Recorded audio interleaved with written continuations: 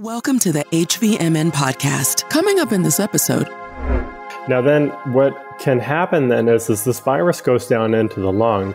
And if you imagine the airway, there's cells that line the airway, and they kind of manage airflow, and they can either constrict or dilate the airways. And they have this receptor called an ACE2 receptor. And that is the receptor that this virus binds onto. And so then what can happen is the virus binds on and it injects itself into the cell. And then once it injects itself into the cell, it takes over the machinery of the cell and makes a whole bunch of copies.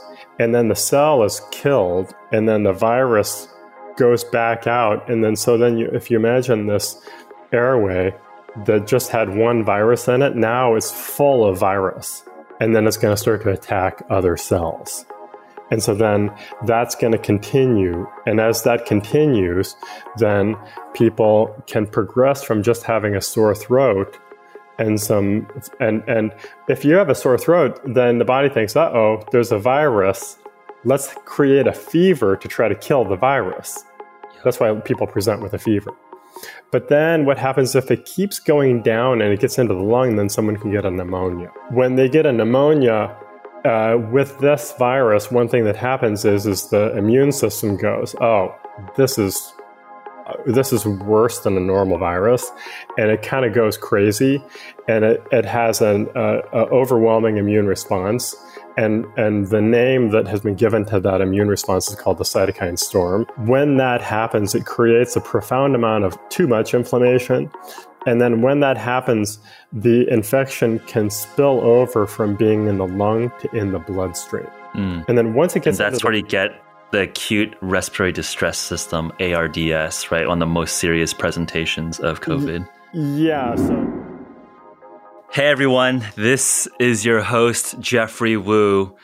And today is, when we're going live, is Tuesday, April 28th.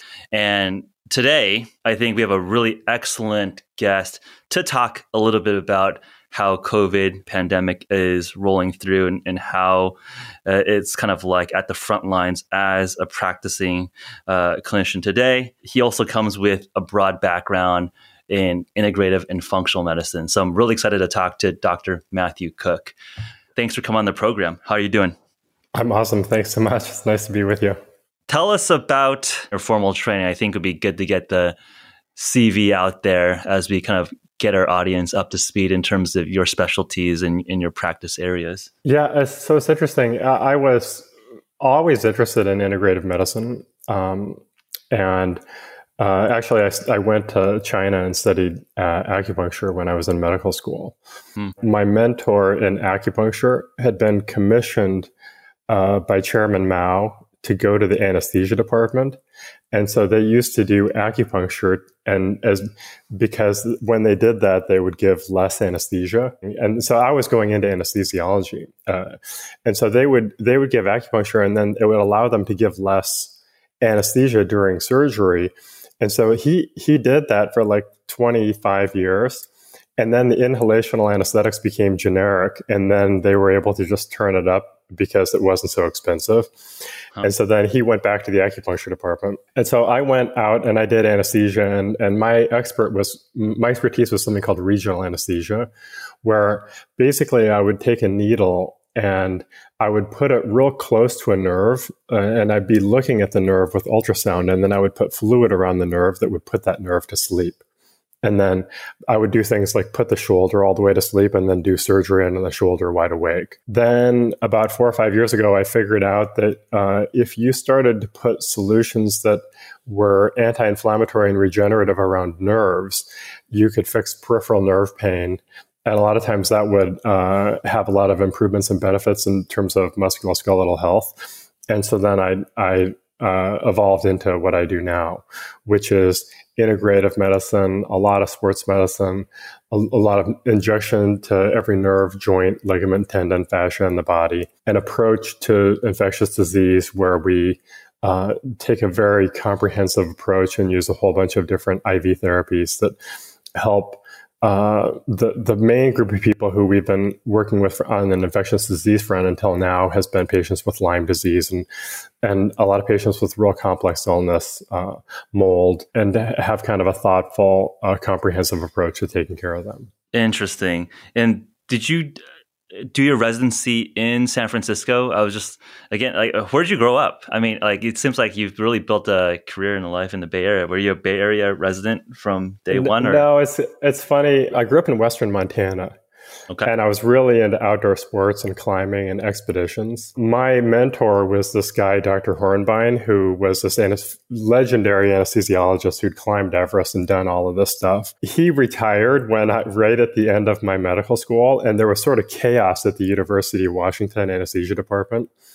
Knowing what I know now, that was just a little chaos for a year and it was going to be fine. But because of that, and only really because of that, I actually ended up coming to did my anesthesia residency at UCSF. And the statistics is that you're going to get a job within 60 miles of wherever you did your anesthesiology, or wherever you do your residency. Yeah. And so in my case, I'm about 45 minutes south of you in San Francisco.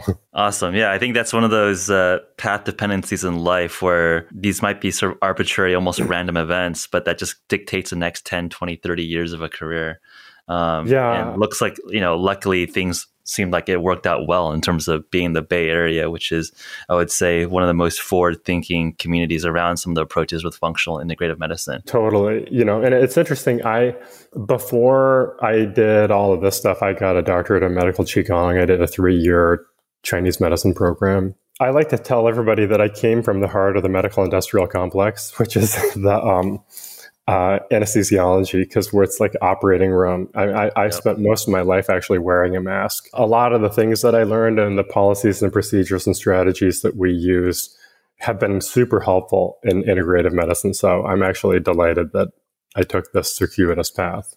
I think it's a very interesting background where usually you have folks that have that Western medical school background, residency, that formal training. And then you have a different school of healers that talk about kind of the Eastern philosophies, but it's rare to have that combination in both. So I do definitely want to tease into those different schools of practices. What is evidence-based? What is science-based? How do you, again, quote unquote, integrate the randomized controlled trials, the peer-reviewed studies with thousands of years of culture and sort of knowledge in a very different philosophy. But let's focus on kind of the elephant in the room in terms of COVID. So it's interesting. Yeah, we're in a similar place in the Bay Area. And so it's just so different here. Part of that is that they did a good job of flattening the curve and shutting it down soon. And I think you have to do that. And there's a couple of caveats that I have around that. I think that it was here in January, and I think that it was probably here in December. I'm not treating any active cases right now, although we're submitting an IRB application for a scientific protocol that I'm going to be testing. And so I'm not promoting that I'm doing anything until then, but I can tell you I had 8 people present to my office with pneumonia in their 30s and 40s in January and February. At that time, it just seemed surreal that we have this string of people that had pneumonia, and I should have realized it sooner. Clearly, it's the elephant in the room, and it's going to be super interesting to see how it plays out. I'm just reflecting on my thinking about this disease over the last 4, 5, 6 weeks within shelter in place, and then just following the news all the way from Wuhan and then Italy, where you see these very, very serious, harsh lockdowns. Obviously, in the States, we're doing that. It's a much different approach. I would say even our shelter in place is a lot more loose than what we've seen in other localities. It's just a very confusing disease to me, where you see war stories of hospitals in the boroughs of New York where doctors, nurses are literally dying on the front lines without PPE.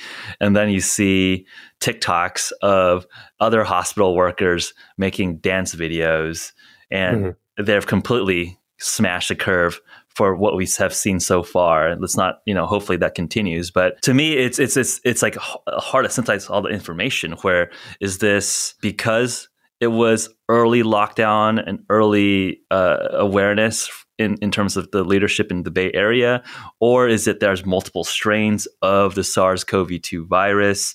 I've seen some literature that suggests that the most potent strain has 720 times the viral load of the least potent strain. There's, potentially one strain that went from China to Europe to the East Coast of the United States, where that might explain some of the differences in presentation from another strain, a substrain that went from China to the West Coast of the United States. I think there's a lot of reasonable mechanisms, reasonable hypotheses here. It's confusing. There's a lot of data coming through. Right. And so then to really have a great conversation about that, we need testing and then testing done within strains. And so then we need to test actually significant sizes of a population in different areas and then to correlate that. Yeah.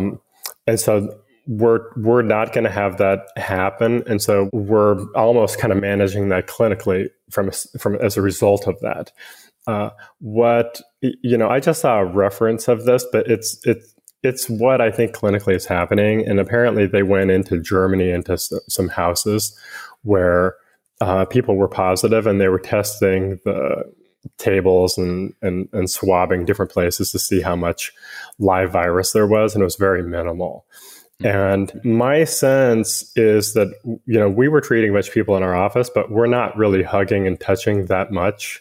We're just kind of pleasantly sort of back, communicating and talking. And so if you assume that we had a bunch of people in the office and no one got sick through that period, I think that my feeling is that you need a fairly significant close exposure to convert positive. Now, in a hospital where anesthesiologists are running around intubating people, there's a ton of exposure there. There's a lot of exposure when you're treating people. There's a lot of exposure if you're at a Mardi Gras parade. New York is so populous that we're constantly on top of each other and coughing and stuff like that. Whereas here, there's so much more space. That may be part of it. Strains may be part of it. I predict we're looking down a road of 6 or 8 months of reopening with a moderate amount of social distancing. And so I think we're probably going to have masks for a significant period of time. And then we're going to be meeting and hanging out and probably having dinner and things like that, but having way more social distance than we've ever had before. I think we're probably not going to be hugging. I think we're not going to be shaking hands. And somebody asked me, what's going to happen? I go, it's almost like it's going to be a social phenomena. Society is going to decide when it's safe to start hugging again, when it's safe to start shaking hands again. And I don't think that's going to be for a while, but I think some minimal social distancing guidelines are going to be able to prevent most of the transmission. And this is going to take more research, and that's a broad statement that's not specific enough, but I think that's the direction we're heading in. Yeah, I think that seems fair, and I would say consistent with my current thinking as well. I think, you've already seen companies mandate. I saw that Facebook was going to limit their event sizes to max 50 people until June 2021. There's probably not going to be any live events for at least the next couple quarters. And we'll see when we have the first concert or the first dance party where you have a little bit of that like closed and contained space. Mm-hmm. And I think it's interesting to think about, what do restaurants look like? Are we going to have to seat every other table, or you're going to have 4 people max per table that used to sit 8? Mm-hmm. I think you're absolutely right that there's going to be some top-down mandate from regulators, from authorities, but I think it's going to be a bottoms-up thing. Like, mm-hmm. Am I going to shake your hand when I meet you for the first time? Because or is that going to be weird and overly forward of someone to hug or shake hands now, right? It's like, right. You almost don't want to be forcing someone in a socially awkward way to be like, I want to get close to you. I think those are some interesting social cultural questions that this is just this completely new phenomenon. I wonder, what am I going to do when I see like a cousin for the first time? Like, are we going to hug? Are we just going to wave at each other? That's an interesting question. I think it's still so fluid. Yeah, I think it's totally fluid. Somebody asked me if I was going to hug him, and I said yes, but then I said, you know what? Probably what I'm going to do is I'm just going to pay attention to the wave of the social norm, and I'm just going to follow that. And then at some point, it's going to be normal to shake hands again, and whenever that point is. And part of that is going to be determined by, is there going to be a second wave in the fall or is there not? And what's it going to be like here? What's it going to be like in the South? What's it going to be like in different demographics and different locations? And so I think it'll be a little bit rocky and spotty, where people try to reopen, try to go back to normal. It might work, it might not work. I think there'll just be so many different variables that are confounded. Ideally, we have testing in place. Ideally, it seems that like some of the localities that have seemed to control this or mediate it better have fever stations that just kind of check in on people to mitigate that spread. There's a much higher incidence of compliance with mask wearing. It looks like, at least in the Bay Area, in San Francisco, and when I'm walking around, and more people are wearing those masks. I think that is 99% of the transmission is when we're walking around and accidentally coughing on somebody. Or this could be really good to modify our behavior in that way for a while. Yeah. So I think a lot of moving parts here, but let's drill down to in terms of your direct experience here. So it looks like you've treated likely COVID patients and have seen some positive results and have, I presume, learned a couple things that you'll be testing in your upcoming study that you're bringing through IRB. Can you talk about that a little bit more? What have you been seeing? What is your synthesis of standard of care, and then what have you seen successful in your practice? Yeah, so it's interesting. We're at a very interesting moment, and also just in terms of talking. Like, apparently, there was a med spa in the Midwest that was promoting that they were treating COVID patients with vitamin C, and the FBI rated them with like machine guns. It's kind of crazy. And so it's a hyped up moment because there's a voice on the side of sort of pure Western sort of academic medicine that doesn't want to promote anything that's not rigorously scientifically proven. Everything that's come out on the drug front, there's nothing that I'm super excited about. And then on the integrative side, there's a bunch of things that people are doing just with supplements and wellness that I think are intriguing that I can kind of tell you about. And then on the interventional side, what we do, there are some approaches that are interesting, and so we can kind of go into that if you want. Yeah, let's definitely do that. There are like common sense things in terms of being healthy, exercising, cleaning up your diet. There's great associational data showing that upper quartile ranges of vitamin D correlate quite like strongly with outcomes in terms of mild to severe presentations of COVID. So I think like these things, and vitamin C, there seems to be some interesting literature how that might be useful or play a role in terms of boosting overall immune function. And I think it's like the balance between like, do you want to be promoting snake oil stuff? And like, that's bad. But what about all the things on the margin that are cheap, safe, and could be useful that haven't yet been fully studied? What do we do with that bucket? And I think that's where people need to make their kind of get educated and learn from their, talk to experts, get data from folks who are using this on the front lines and collecting some science, some data there. I think that's where some of the interesting things are to have these conversations. Okay, I have a good idea. So here's what we'll do. I'm going to talk you through how COVID goes through the body. And then what I will do is I'll talk you through the supplement side of what we're doing, and then what my model of the treatment side would be.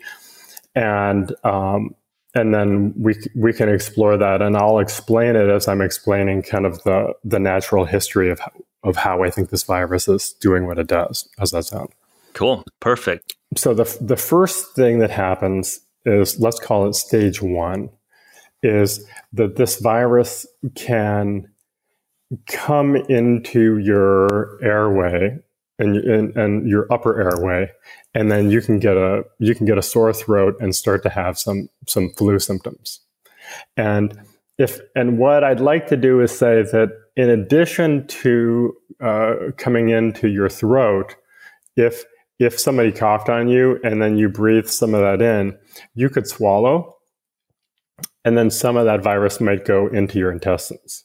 Mm-hmm. And so up front, the first 2 places that it could go is A, your throat and upper airway, or B, your intestines. In terms of the virus carrying through the intestines, does the stomach acid not break down the virus, or in some cases the virus is tucked into where it's a little bit insulated, where it's not destroyed by hydrochloric acid? So I'm sure the virus is sensitive to hydrochloric acid, but we know that the virus can get in. People are having abdominal symptoms. It's attacking the lining of the intestine, and we know that virus can be shed through a fecal oral route. So we know that it's getting through somehow, and so obviously stomach acid is probably a protection, but not enough for all people. But then that's a good question, because then that begs us the answer. So then, what is the approach for making someone resistant and as healthy as they can possibly be to prevent them getting that early stage 1 infection? It's everything that you've been hearing about on the news. So oral vitamin C, zinc. People that have higher levels of zinc are probably somewhat resistant to flus and coronaviruses in general. Quercetin you can take as an oral supplement and has effects against coronaviruses and has a bunch of gastrointestinal benefits. Zinc has antiviral benefits, and you can take zinc lozenges that are in your airway. And so having a higher concentration of zinc in the cells in that area can be helpful. And then people can do nebulizing protocols, either with hypertonic sea minerals or with glutathione, and we teach people how to do those. And that probably can improve health. One question is, could that be possibly helpful from a prophylactic perspective? So these are all sort of immune boosting, and then there's 10 or 15 herbs and a whole bunch of Chinese medicine approaches and a whole bunch of Ayurvedic approaches. And so there's thousands of immune support approaches to getting your cells healthy in your upper airway and your gastrointestinal tract that would be good hypothetical immune boosting strategies that could possibly make someone more resistant to that initial infection. Does that make sense? Yep. Glad to hear that some of my also internal research, is mirroring what you've kind of come up with as a protocol as well, where I've been ramping up by vitamin C, zinc, and also quercetin, looking at that as a zinc ionophore, and some of the early, it looks like there's actually a couple research groups that are actually running RCTs on quercetin as well. So it looks like, and again, I think from my previous thought, it's like these are pretty low side effect profile. These are not crazy expensive. Obviously, it costs some money, but on the overall holistic evidence, it seems like neutral placebo at worst and potentially beneficial at best. And I think that's like a good enough trade-off for me personally. Right. And that's what I would feel is fair. Now, potentially helpful to neutral. That's exactly how I would say it. Yeah. We don't have evidence. We don't have proof. All of those strategies, and we could talk for days about those strategies, and I'll be probably generally supportive of most everything that you see, but I wouldn't spend your last dollar trying to get, a zinc lozenge. And that has been a problem because there's been such a run on the market for anything that's immune boosting. We got totally shut down for a couple of weeks. We couldn't get vitamin C. It's crazy. Jeez. So then that's this stage 1. And so then that's fine. Now then what can happen then is this virus goes down into the lung. And if you imagine the airway, there's cells that line the airway, and they kind of manage airflow, and they can either constrict or dilate the airways. And they have this receptor called an ACE2 receptor. And that is the receptor that this virus binds onto. And so then what can happen is the virus binds on and it injects itself into the cell. And then once it injects itself into the cell, it takes over the machinery of the cell and makes a whole bunch of copies. And then the cell is killed, and then the virus goes back out. And then if you imagine this airway that just had one virus in it, now it's full of virus. And then it's going to start to attack other cells. And so then that's going to continue. And as that continues, then people can progress from just having a sore throat and if you have a sore throat, then the body thinks, uh-oh, there's a virus. Let's create a fever to try to kill the virus. Yep. That's why people present with a fever. But then what happens if it keeps going down and it gets into the lung, then someone can get a pneumonia. When they get a pneumonia, with this virus, one thing that happens is the immune system goes, oh, this is worse than a normal virus, and it kind of goes crazy, and it has an overwhelming immune response. And the name that has been given to that immune response is called the cytokine storm. When that happens, it creates a profound amount of too much inflammation. And then when that happens, the infection can spill over from being in the lung to in the bloodstream. And then once it gets... And that's where you get the acute respiratory distress system, ARDS, right? One of the most serious presentations of COVID. Yeah. So what happens is ARDS sort of comes from the pneumonia. So a pneumonia is getting worse, worse, worse. On the way to developing ARDS, or sometimes after ARDS, they will get this cytokine storm. And then when that happens, then it spills over into the bloodstream. And then now virus is floating around in the bloodstream. At first, it was just in your throat. Then it was in your lung. Then all of a sudden, it became diffusely all over the lungs. And that's ARDS. And then it causes a storm. And then now it gets into the bloodstream. Now, here's the frustrating thing about this, and to compare it to a normal flu. A normal flu will come in and it'll attack your airways and cause a sore throat, and it could cause a pneumonia. But then generally that's it. What happens here is that virus is floating around, and just like I told you, the lining of your airway has these cells that line it. There are cells that line your blood vessels, and they also express the same receptor, this ACE2 receptor. And so then what can happen is that this virus now can start to attack blood vessels. And so then if it attacks blood vessels in your kidney, then next thing you know, that's kidney disease. And I have a patient that is on dialysis now because he went into kidney failure. If it attacks the heart, I have a patient that had a heart attack that had COVID, because what happened is it's attacking the lining of the arteries in the heart. And interesting. And yeah. I think I'm sure you saw that headlines where there were young patients, relatively young patients, 30s and 40s, who were getting strokes.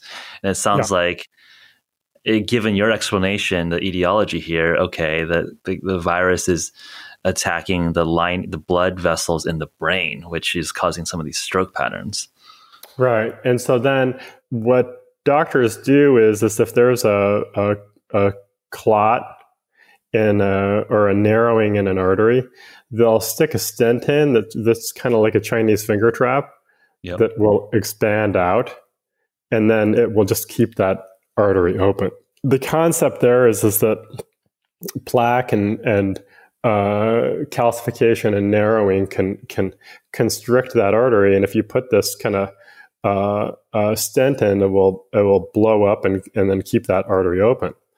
But there are stories of cardiologists putting in stents, and then they'll say, you'll see the artery start to clot right on either side of the stent.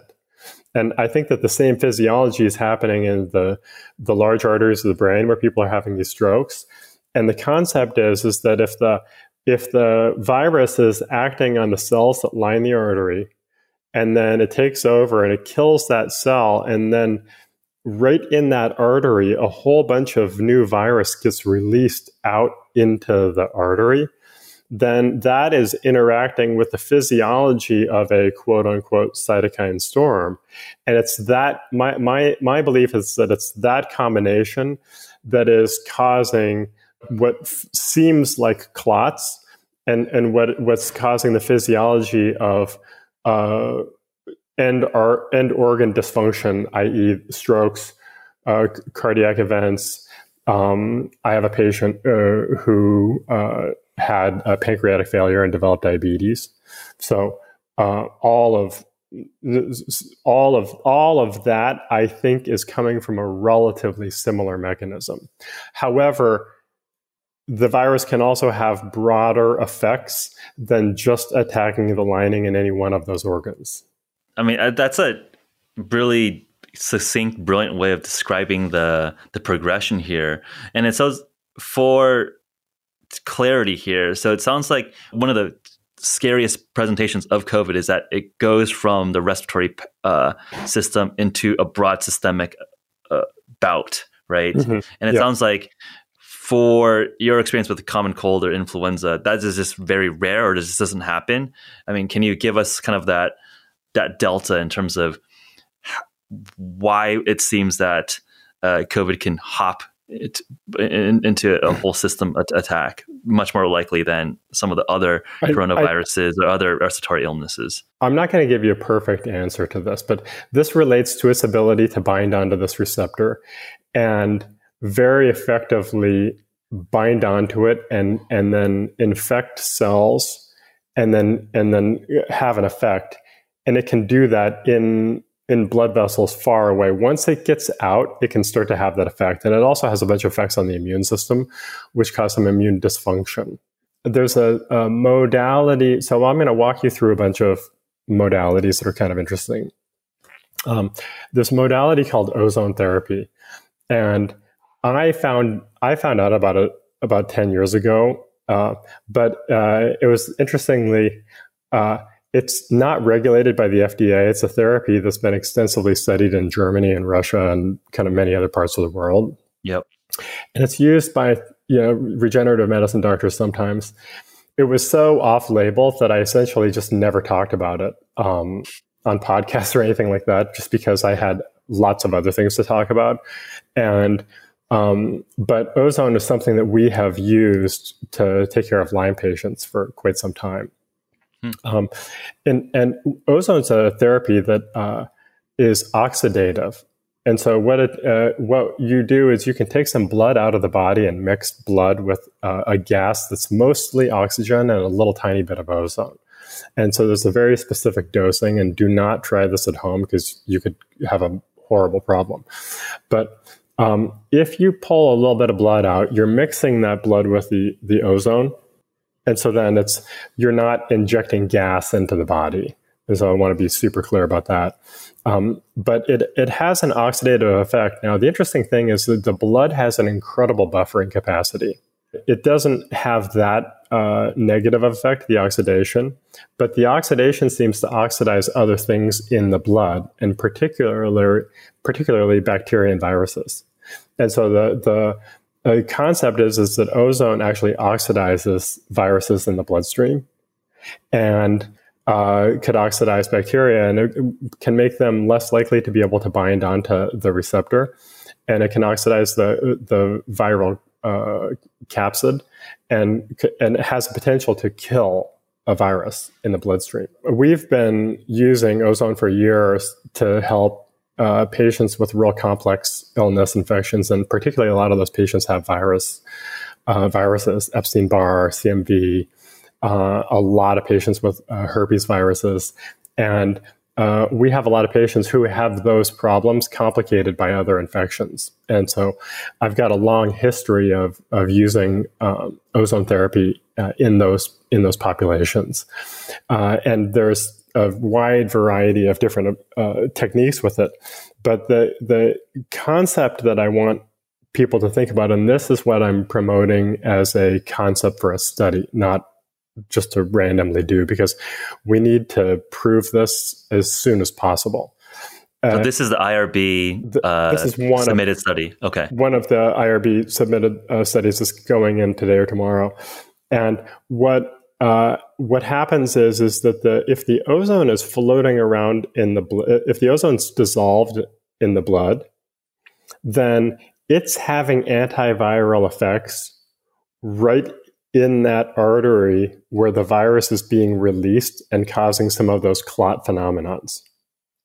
So ozone has the potential to have an antiviral effect right in the bloodstream where I think almost all of the bad complications of COVID are coming from.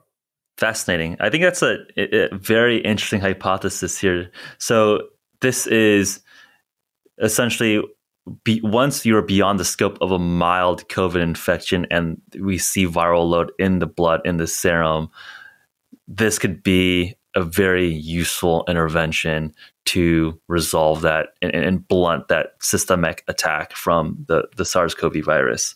Right. And so then, I'm talking to people, right now, rather than treating anybody with COVID, I'm just talking to a lot of people. I'm trying to see if I can get into a hospital system. We're trying to raise some money to see if we can go to an Indian reservation or try to help some underserved people. Yeah. What I want to do is I want to treat 100 people who are potentially at risk for getting intubated that seem to have a systemic infection. And then we're going to be able to compare that to a cohort of very sick patients and then see how they do. And my number one priority in my life is to find I'm willing to get on a plane and go expose myself and treat those people. Because I just feel like it's interesting. I used to run around the hospital. When I was at San Francisco General Hospital, we had these gigantic tackle boxes full of endotracheal tubes that said Thor on them. And then we would run around the hospital and intubate people. So it's I come from that background. And so one thing is ozone. And so I think we really deserve it to ourselves to study that, because I think that's going to be the most effective strategy. And there's some doctors in China that are starting to study it right now. And this is an approach in Italy that's starting to use ozone. The second thing is we have a source of quercetin that you can inject subcutaneously or intravenously. And so quercetin has fairly low bioavailability in the GI tract. And so we're looking at quercetin, and there's another flavonoid that's called oleuropein. That's an extract of olive leaf that's been formulated to go intravenously. And so we're going to study both of those as a approach, either intravenously or subcutaneously. Our concept there is now, once again, I'm putting something that has some antiviral and has worked against coronaviruses in the past. We're not positive if it'll work against this one, but I'm able to put that into the bloodstream where the actual problems are happening. And in my best case scenario, I'd like to combine that with ozone. There is another sort of entire field of medicine that's called peptides. Have you ever heard of peptides? So, yeah. Peptides are amino acid chains. Yeah, amino acid change.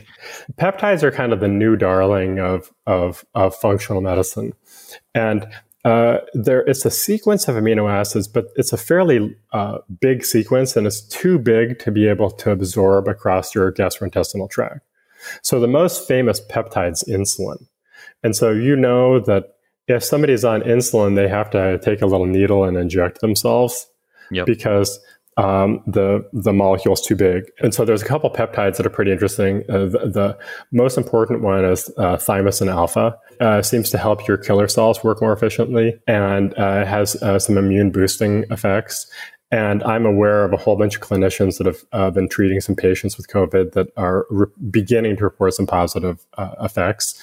And it's something that people can do just like giving themselves an insulin shot at home. We're submitting an approach to treating COVID with peptides. And we're going to use BPC-157, thymosin beta-4, and thymosin alpha. And these are three of the most common peptides and probably the most common peptides that are used in the world. And what is their typical use case? COVID aside, like typically, COVID are these aside, before thymosin alpha tends to be something that people use for immune support. And then thymosin beta-4 can help muscle recovery. It's been used a lot in the bodybuilding community. It can help. It tends to be very anti-inflammatory. It seems to be have some regenerative effects. And there's a lot of work with combining thymosin beta-4 with BPC-157, which is also very anti-inflammatory. And part of the conversation of COVID is doing something that is antiviral in the blood vessel that's going to start to kill virus and have an effect there and allow the immune system to get back in charge.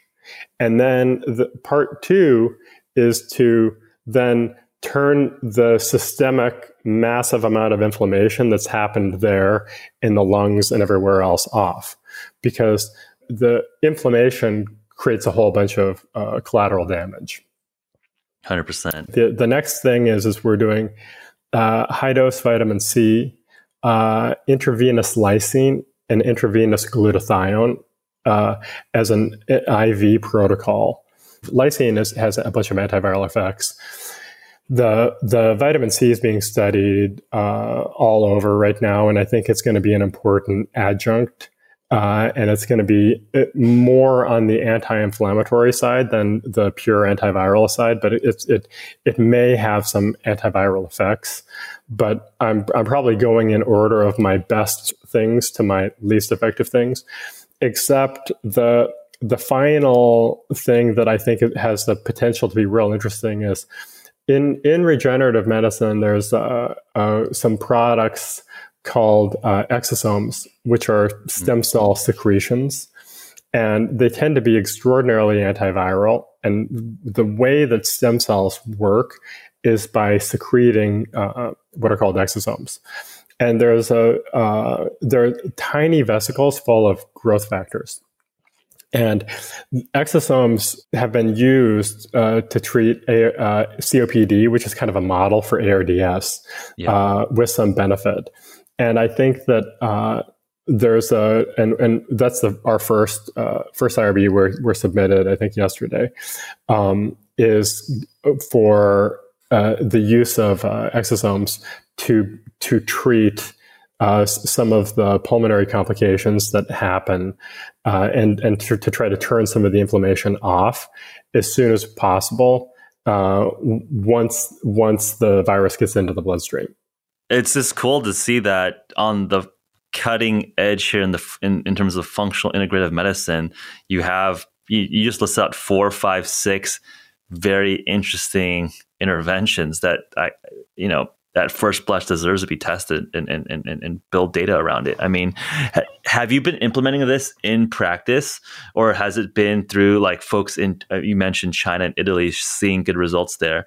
I mean, I think the mechanisms seem reasonable, right? But I think we all know that there's things that seem reasonable theoretically that don't translate into animals, and then from animals don't necessarily translate into humans. But it sounds like these already have been used in humans in the past for other indications successfully, safely. So we don't need to go through the animal phase. But have you seen anecdotes or early signal that, hey, we think that this is going to be beneficial and beat standard of care? So I'm talking to doctors and patients sort of all over the world every day. Yep. And it's rapidly evolving. Nothing that I said is in that list, I think would qualify as being FDA approved. So it's all experimental, which is why I would not tell a patient to go try these things.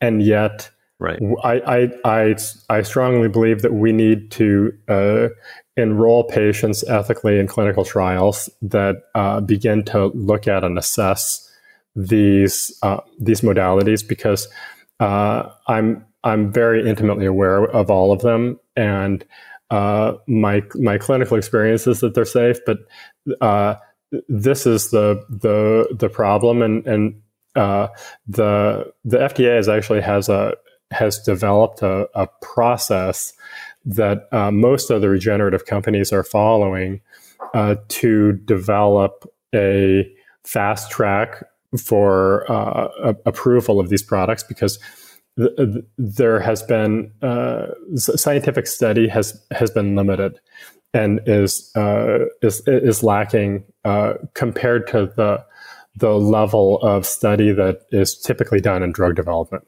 because the regenerative labs don't have that kind of bandwidth to spend that kind of money.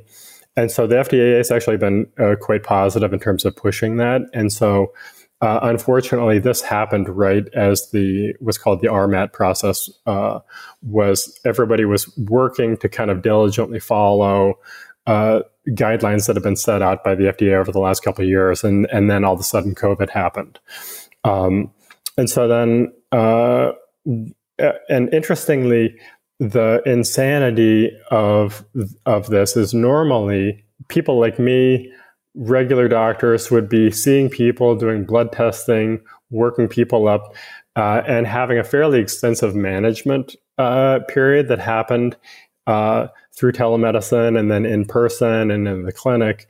And then only when that failed would they end up going to the operating room or to the hospital. I mean, whereas what's happening now is people are just stuck at home in fear, waiting. And then once they get sick and start to get septic, a lot of the times those people are going to the hospital, but I think they're going too late. And so my feeling is that we need to start to run more studies that are done out of clinics where we can start to manage people and treat them sooner, and then build an experience of how to prevent progression of COVID.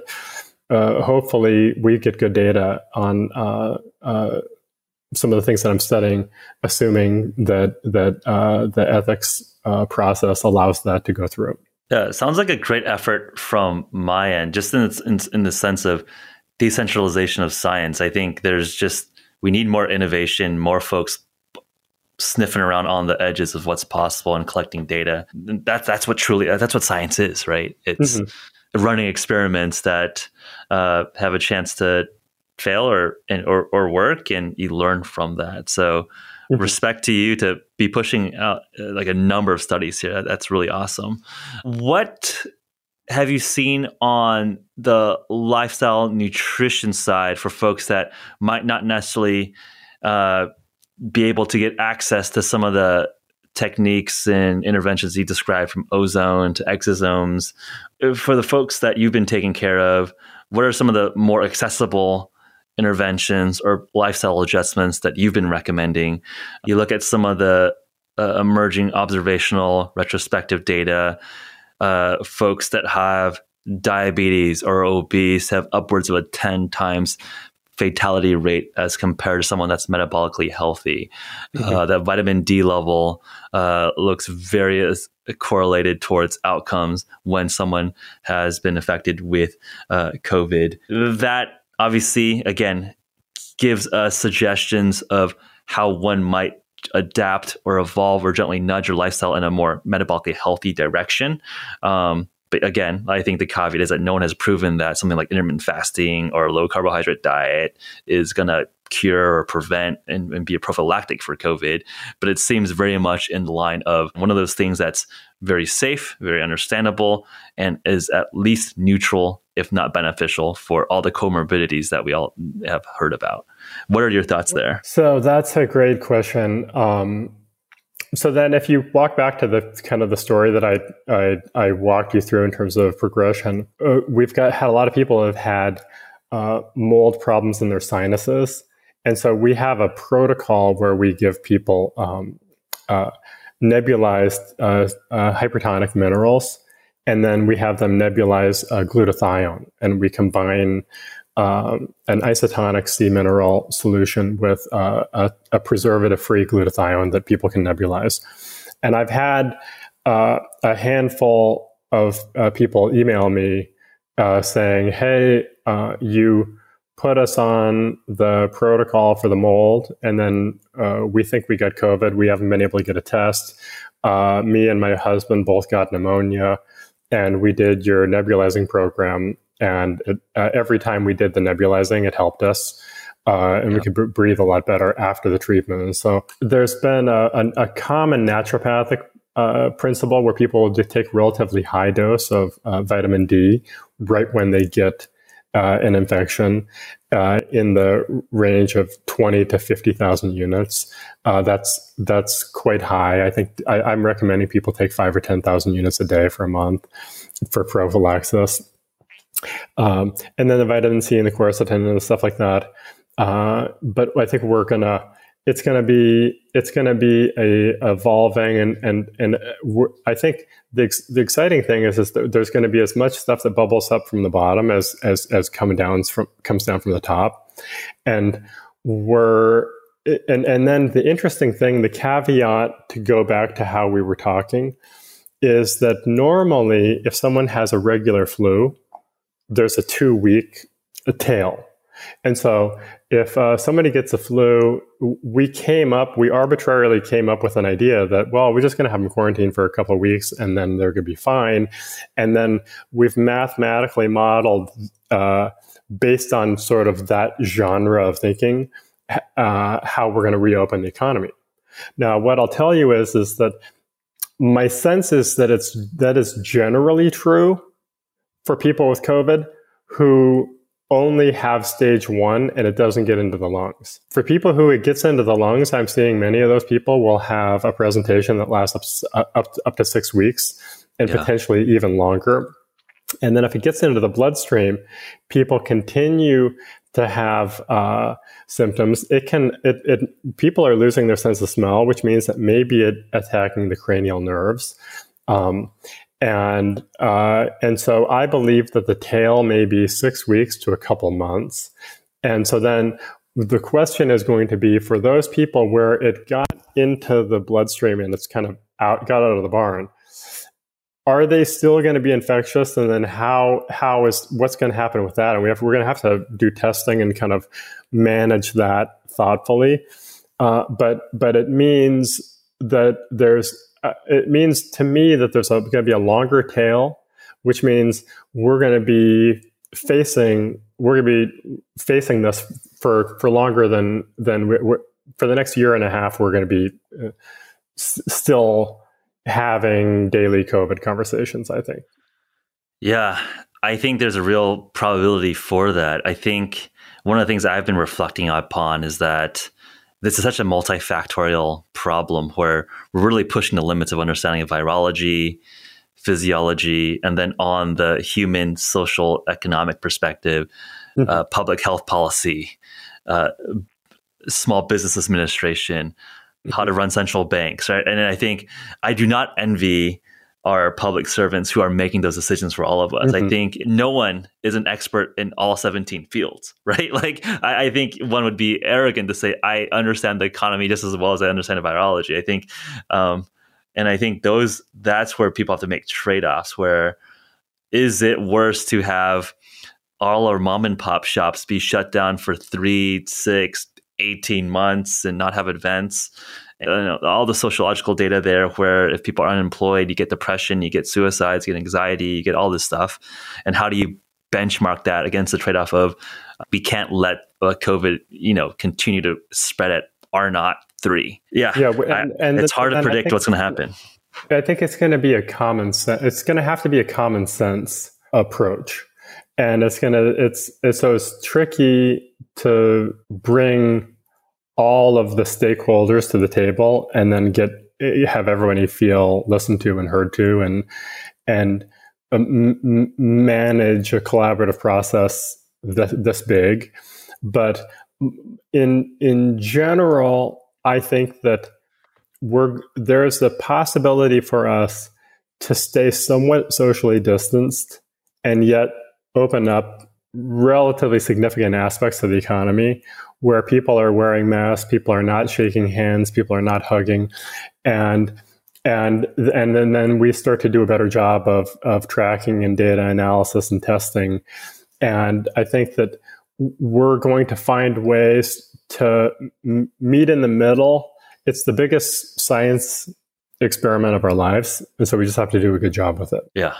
I think that's almost understanding. It's not even it's a science experiment as well as a culture experiment, as well as an economics experiment, as well as a historical moment. I think it's one of those rare times where the entire world is facing the same thing all at once. And you just never have global events where people all are living through the same thing. I feel like we can definitely talk for a couple more hours on top in terms of all the different things that you're involved with. And I think we have a lot of overlapping interests here, but maybe to wrap up and maybe have a part 2 as we get this episode out there. So we'll likely want to have a part 2 here, but final thoughts around if you had infinite money, infinite guinea pigs, whether they're humans or animals or whatnot, ethics aside, what would be the money study that you would run, whether it's related to COVID or not? I think obviously COVID is top of mind, but what would be your magnum opus science experiment that you've been wanting to figure out? I would, just because time is of the essence. I mean, if I had unlimited money, if I had $1 billion, this is what I would do. Actually, I would treat a bunch of different demographics and locations. I'd go to some real underserved areas, and then I would also treat some populous areas and go to some rural areas. I would study the ozone modalities by themselves, and then in combination with flavonoids, peptides, IV nutrition, and the regenerative approaches. And there's been the approach with stem cells. There's another approach with culture media, and there's another approach with exosomes. I would study those ozone alone, and then in combination with those things. And then I would study each of the other ones individually, because many of those approaches actually can be mailed to people's houses. So we can mail peptides to someone's house. And I'm working with the number one thought leader, who's a peptide science doctor, on that. And so then what we then over a relatively large swath of the population with very good testing, both antibody testing, strain testing, and then swab testing, begin to track both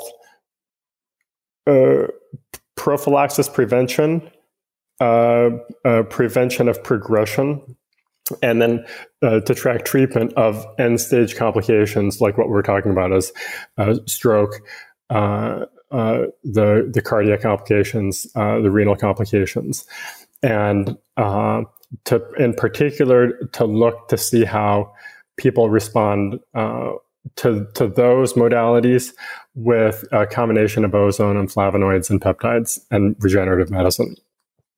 And if I could, I would talk to the right people or a governmental organization, and then get that done. I think you could. I'm talking to suppliers, and you could get that done in 8 weeks. And so then then that's going to be data. And my practice is in Silicon Valley. And if I had $1 for every guy that walked into my office and said, he who has the most data wins, I'd do something with it. So that's what we need to win this. And the way that we're going to win this is by gathering data, trying some things that have a lot of common sense behind them, and then trying some outside of the box things that I think are extremely provocative. 100%. So for our listeners who want to follow along or have some expertise or interest and may be able to help some of their research efforts, where do people track you? Where do people follow? I'm just personally curious to track the research here and see how this progresses. It's exciting if these things really show efficacy in a controlled setting. That would be really, really exciting and beneficial for the world. Yeah, I'm super excited. So my podcast is BioReset Podcast, and my website is BioReset Medical. You can just go to BioReset, BioReset.com. And we're podcasting about this. And so we're submitting things. I don't want to talk about enrolling people until we're fully through all of our policies and procedures and ethics committees and everything like that. But I feel like this is what I was meant to do with my life. So I'm excited about it. Thank you so much, Matt. This is a really fun conversation, and best of luck. Like, I think I'm rooting for you, and I'm sure really the entire world should be rooting for you and folks on the front line who are both supporting patients, taking care of them, as well as pushing on the research side, building therapeutics, prophylactics, any technology to help us break through this pandemic together. Yeah, and it's interesting.